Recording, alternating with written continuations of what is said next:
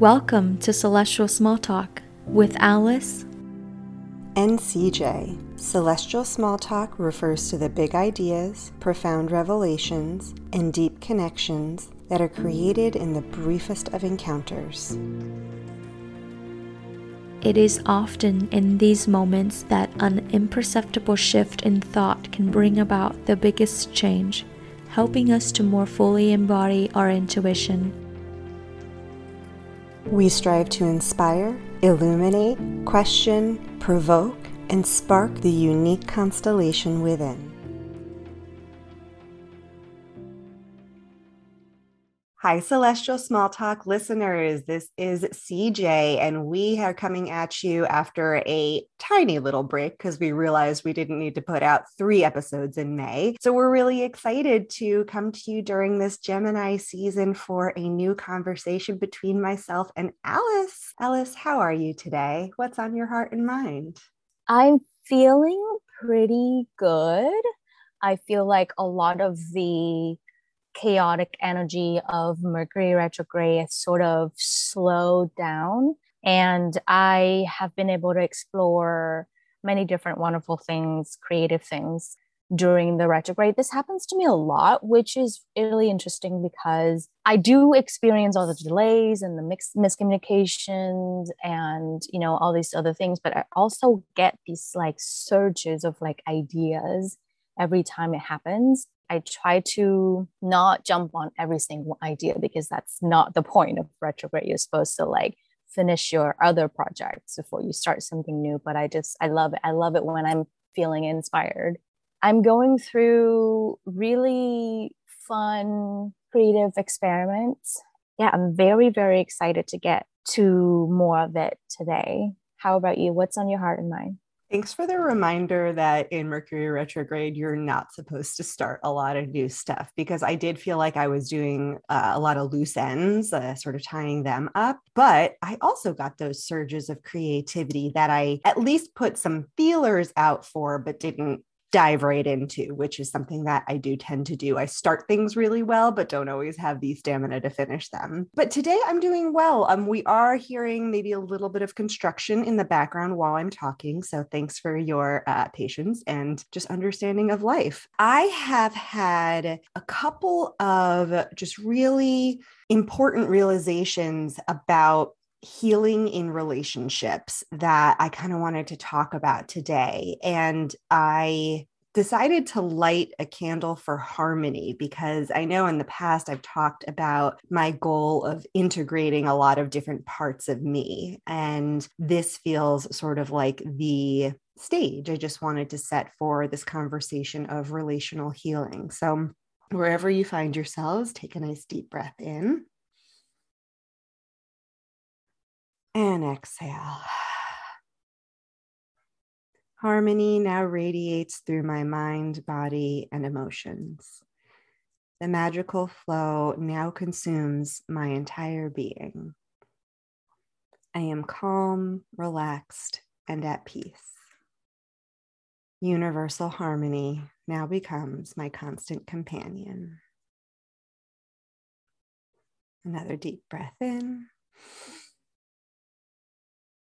And exhale. So I didn't pull any cards to get started, but I saw you jotting down notes, Alice. Did relational healing bring up anything for you already? I mean, does it ever not?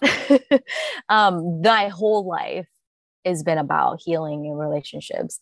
I have a lot of abandonment issues and rejection issues. And it's come up actually recently as well as Mercury went retrograde in my 11th house of friendship, relationship, association, networking groups, and things like that. There's been a lot of things that's happening in that area. I'm not sure if I mentioned this in the last episode or not, but somebody who's been a contractor put in her resignation. So I was freaking out for a minute, but I was like, you know what? It's making space for something else. And I did find somebody who's absolutely wonderful and actually more perfect for the job. So I'm very excited for her to sign the contract and for us to get started. I feel like we would be incredible friends. And I've been put the position to revisit a few of my friendships. This has been kind of like the theme of my life. And sometimes I get really emotional over it because it's like, I feel like this might be for the rest of my life. It's what I just kind of have to deal with. I always start off so strong in relationships and in friendships. Like I dive in, I put myself out there, I make tons of effort, and not a lot of times it's reciprocated. So once I start feeling like, okay, I'm probably not that high on the priority list for them, because after I've, reach out several times and like offering so many opportunities to connect, they're sort of choosing something else. And for me, it's like, okay, maybe I need to rearrange that friendship into some other category. That's been kind of like my process recently. And then I do notice that every time something happens in like a group or like a friendship kind of situation, I get super emotional. And recently I sort of told myself that my family was falling apart because people were moving away and other people, there's just been like some frictions that's happening in our friend groups. And I'm just like, oh no, what's happening? Like I just get there immediately when it's probably not that serious, but that's been like something that I need to remind myself to like, okay, calm down, you're fine. This happens. This is normal. But obviously, because of all the things that's happened in the past with my other relationships, my other close relationships, that, I sort of I go there first thing. I can understand that. And I was pulling from my newest tarot deck called the Corruption Tarot. It's a really interesting deck where all of the traditional upright meanings are reversed. And so the artist chose to depict the reversals as the upright meanings. And the Ace of Cups came out while you were talking, reversed, which usually means you're talking about this sense of depth and compassion and connection. And something that I read in the guidebook that I hadn't really connected before says the traditional Ace of Cups is usually depicted as an overflowing cup with 5 streams, the senses, and represents love, deep feelings, compassion, new connections, and energies flowing outward. And I hadn't really thought about that in terms of the 5 senses, but I've been doing a lot of thinking about sort of the 5 different ways to care for oneself. And when you think about having needs, you can talk about your physical needs, your spiritual needs, your emotional needs, your cognitive needs, but then there's this very real need for social or relational connection. And the thing that you brought up about your perception and the stories of what has happened in the past with relationships and how that echoes in sort of the present tense of what is currently happening in relationships really resonates with me. And the 2 instances that sort of brought this topic to mind for me were, one, being around my partner's family this weekend. And his aunt is a very highly intuitive woman who was just like, I can tell that the 2 of you are really good for each other because you give each other space to be who you are without trying to change it. So there's a very clear CJ on the one hand, CJ's partner on the other hand, and then this relationship between us that exists, but we don't ever decide to collapse ourselves into that relationship. And we're still sort of on our unique healing and self-improvement journeys, like sort of in parallel lanes, which has been a really unique situation for me personally in like a romantic relationship. And the other thing that happened was that I started going to therapy for the first time ever in my life. And the reason is because I went through this training to become a trauma-informed professional. And this training center called NARM, which stands for the Neuroaffective Relational Model, they train psychotherapists and other caregivers, healing professionals in this trauma-informed way of sort of approaching what is getting in the way of what we most want for ourselves. And I was talking with the therapist about how I have been on this healing journey for years now. And I knew that what I needed to focus on was developing that relational safety within myself, like trusting my inner knowing and my intuition. But then also there were certain times where during our session, she would say, it's okay to feel that way. And just having sort of that validation and that reflection back to me, that was something that was very new. And that's where I felt a lot of welling of emotions of like, I don't think I've ever heard that, just like, it's okay to feel that way. Like, of course you would feel angry. Like, of course you would feel sad. And she commented on how she could tell that I had like done a lot of this work, but she's like, there is this piece of healing in relationships, where you have just someone offer something to you that you didn't have when you needed it growing up. That really stuck with me in thinking, oftentimes when we think of relationships, we think of a romantic relationship, we think of a friendship, we think about a colleague, we think about a mentor. But when I thought about sort of this process of rediscovering trust within myself, I kept saying, like, I felt like I have to ask your permission. Like, I have to double check that it's okay that I feel this way, or it's okay that I feel this good, which is really what I'm working at. And just hearing, like, what is it that happens like right before you need to ask that permission? And I was like, I kind of turned into a turtle and I like retreat back into my shell because I'm like, oh, is it okay to feel this good? And that's where I felt like I needed to ask for permission. And she was like, that's normal, like it can be scary to feel good if you've never been validated in it's okay to feel good and it's okay to be expansive and have your needs met. And it kind of touched a part of me that I really didn't, where I hadn't had that support prior to that. What that reminds me of is a lot of work by the holistic psychologists who have pointed out a lot of the things that parents do that sort of created that mindset for their children, especially because as kids, we are more carefree. We have fun with a lot of things. We find amusement in just very little, material. If the parents were miserable in their own lives in different ways and they don't know how to process it or cope with it, they can make their children feel guilty about being happy, about succeeding, about having things that they never had. And I think that is a really big revelatory thing for me to learn. I don't think I experienced it, but the funny thing is I always block things out. Things that happened in my childhood, it's blocked out completely. So sometimes I was like, no, I never gone through trauma. And then sometimes it pops out of nowhere and I was like, oh shit, this is a lot to deal with. That's kind of why I blocked it.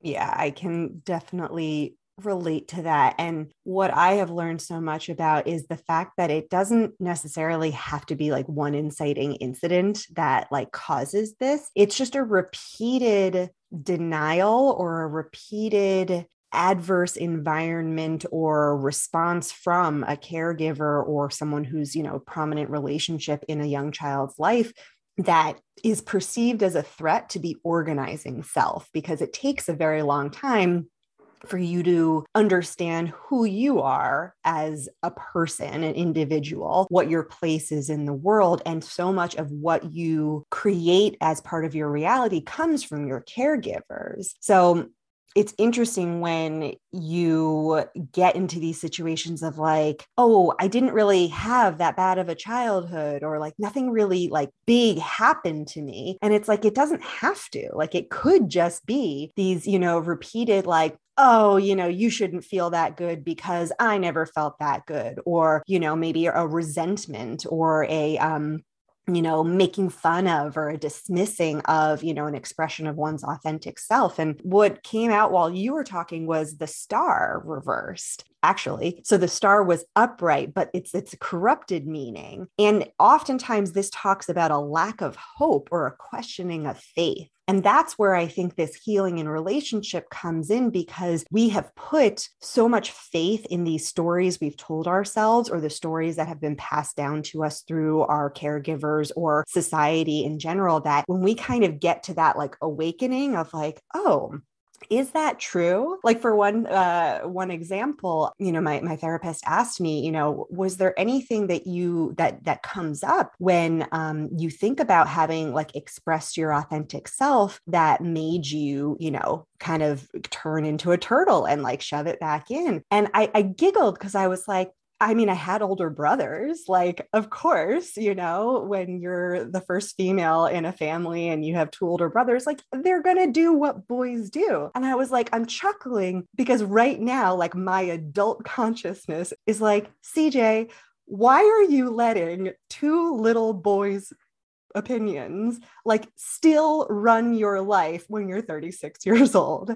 And the therapist reflected back to me like, there's that adult, like there's the thing that you can trust. You have a part of you that still is worried about losing that relationship with your brothers. And so that's why you have still sort of adopted this like, oh, it's not safe to be authentic. It's not safe to have my needs met. But the adult in you is like, why the fuck are you letting two little boys, socialized boys as boys, to like still tell you you're not allowed to be authentic, like when you're a grown-ass woman? That's interesting, but it's super relatable because I think, especially with interactions with family, we stay in that kind of mindset, because that's how we've always been operating.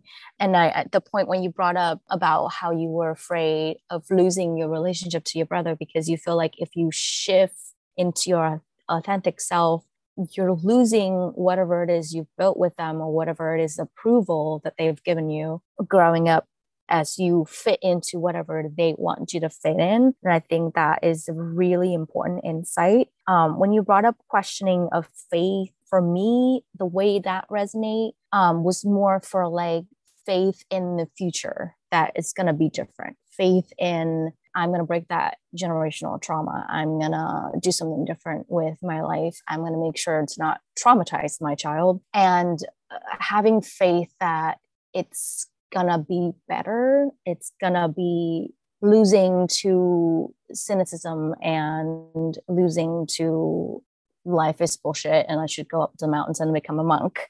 But I do want to mention something that maybe you might find interesting is Mercury ruled your 12th and 9th house. And I find it to be so lovely that as Mercury is signaling some reevaluation, your 12th house is mental health, psychological inner world, many of things like that. And 9th house is like spiritual exploration, higher learning. So as it went retrograde, you are diving into all these, learning about your mental health practices and going to therapy for the first time. Like, I think this is phenomenal.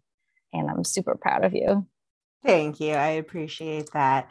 I love how you brought up a loss of faith in the future. I forget exactly how you phrased it, but it was like a reassessment of where you go forward from here, like where you go from here. And when I think about the star, in an upright position, that's all about hope. But I like how in order for that hope to be possible, you do have to do that questioning of what is it that you think you know? What is it that you think is the case? Because what I keep learning is that what often keeps me stuck are just my thoughts about the thing. And if we go back to sort of thinking about the 5 senses and like the 5 ways of getting your needs met, there's so much more than just our thoughts. There's information that comes from our bodies. There are sensations we have on an emotional level. There is a spiritual connection we may have to something beyond us. And again, this relational piece is such a huge part of it, because when we have those close relationships in our lives that feel like we will die without, because as children, we literally are relying on our caregivers for for sustenance, for life, and we're relying on our immediate family for relational safety. You know, I don't harbor any resentment towards my brothers. Again, like they were just little boys and they were just doing what little boys do. But when I take a moment to step out of that into sort of my adult self, and I'm like, but I've let this pattern sort of rule how I've thought about myself. It is really interesting that it's kind of converging at this same time on a celestial plane. Everyone knows this, but the planets do affect us. Like if you have not been an astrology person, you don't have to believe every single thing you read, but I do think it's worthwhile to notice that these cosmic shifts happen on a microcosmic level too. And one card that came out while you were talking was the Six of Wands, which traditionally has to do with triumph and recognition and praise. But when it's corrupted, it can have to do with defeat. It can have to do with shame, and it can have to do with hubris. And I always think about shame in terms of healing that relational safety piece, because often what drives the stories we tell ourselves is something around feeling shame in not being good enough or not understanding something or doing something wrong. A lot of the healing comes in when we dismantle and we defeat. The feeling of knowing is what's coming to me right now. Like we don't actually know very much in the grand scheme of things. And what we think we know oftentimes is just some watered down version of what someone else knows and told us at some point in our lives. And I like the idea of using the Six of Wands in this corrupted position as a chance of like defeating that shame and defeating that hubris and being like, what if I took a moment here and admitted that I don't know myself as well as I think I do, or I don't know how I show up in relationships, or I don't know how my childhood really has affected my current day living life as it is, as well as I think I do. And I think that's it can be a really scary place to be, but that's where having these relationships around us where we feel safe to process and where we have people who can reflect back to us what's the truth in what they see about us, which again is going to be subjective. And it's coming from their own limited perspective as well. But that's where you need sort of someone to mirror back to you like, hey, you don't need to be as hard on yourself as you're being. Or, you know, that sounds like that was a really hard situation. Like, would it be okay to just be with the grief in that or the pain in that? And I'm just finding a lot of gratitude for the people in my life where I have that relational safety to feel myself to heal.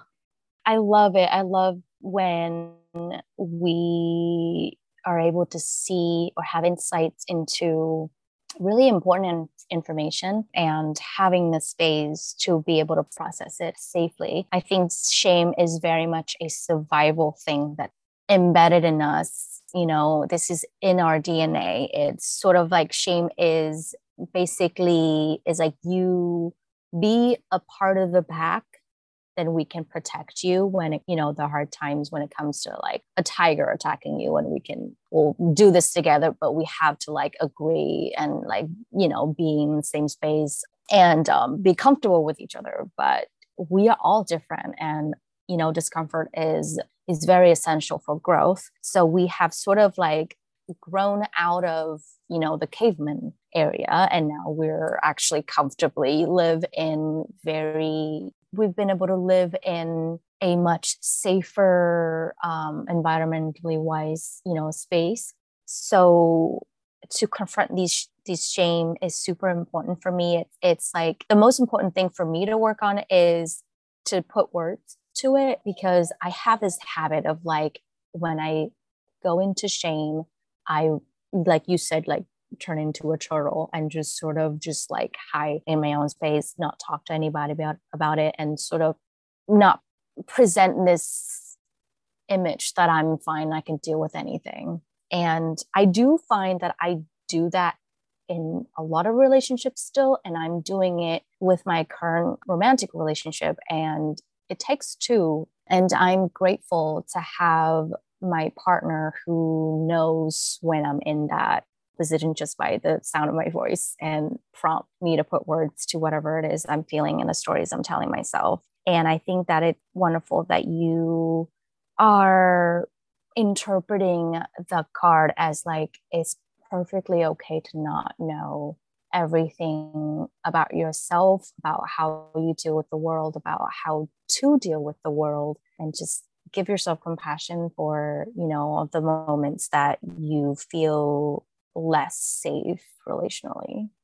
As you were talking, my manifestation card jumped out, which is the King of Wands. What I'm seeing sort of as a theme in the cards is this idea of mastery in some level, but in order to do that, we have to kind of go through the mud of it, right? Like when you get to the king in any suit, like you've been through it. And wands is all about fire and creativity, and it's about doing things new. Also, we know that fire can be very destructive, right? But it always will leave room for new growth. So when I see the King of Wands in its normal position, you have a lot about creativity and guidance and leadership. And when it's in this corrupted position, it kind of has to do with paralysis and doubt, which I think can keep us from the liberation that fire can bring and creativity can bring, because we've probably been pretty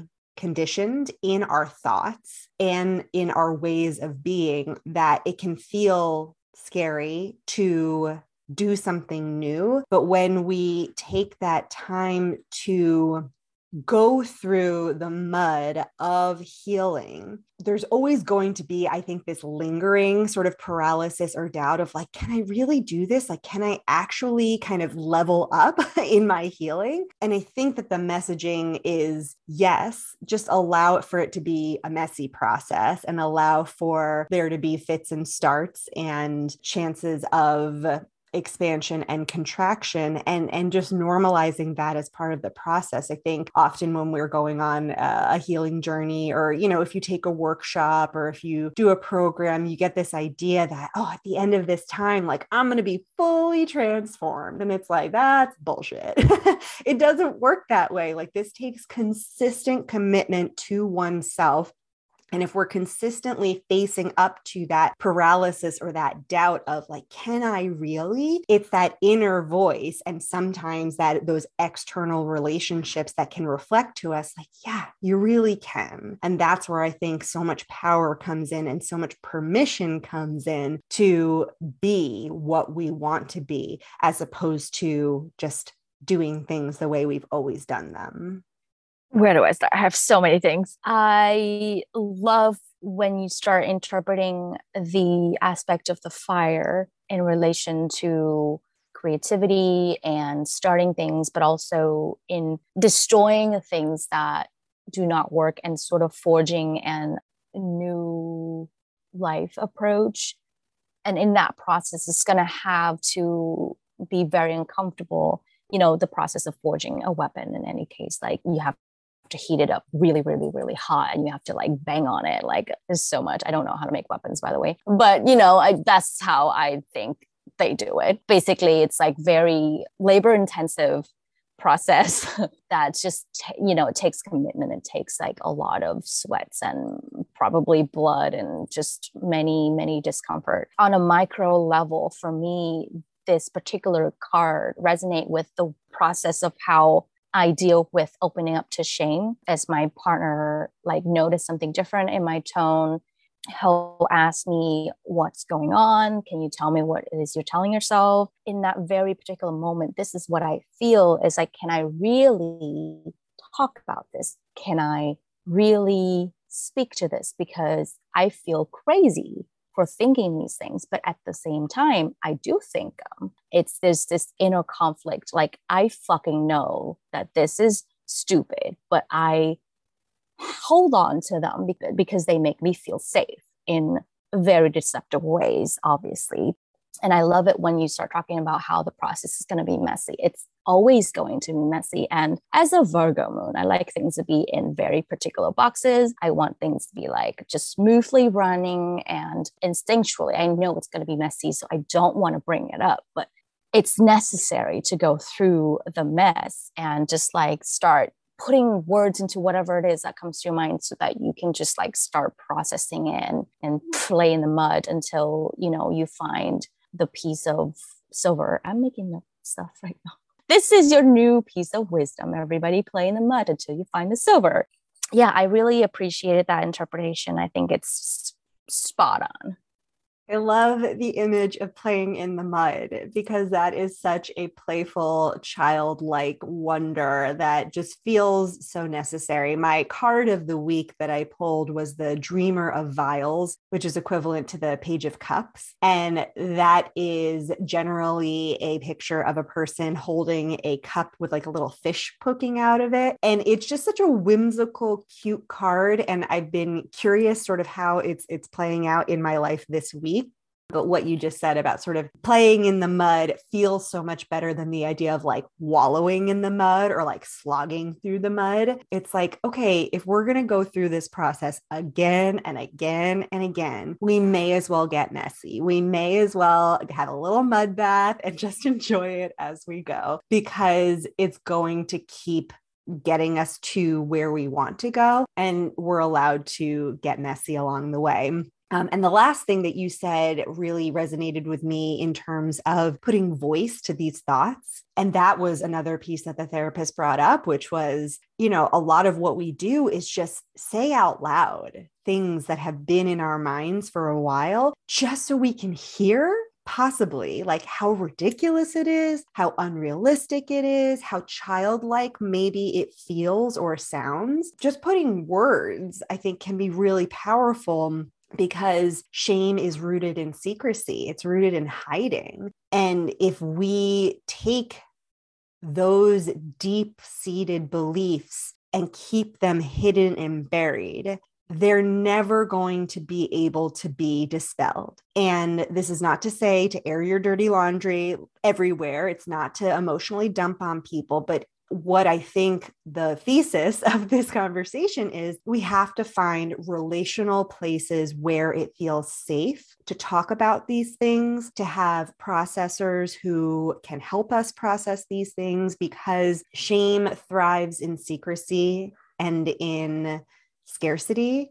And once you actually put something under a magnifying glass or bring it out to the light, like it's either going to, you know, shrivel up and die. Like it can't help but change, right? Like it could thrive, hopefully in a new way, or it's just going to cease to exist, which in both cases feels better than the alternative of just keeping it buried. So find your people, y'all.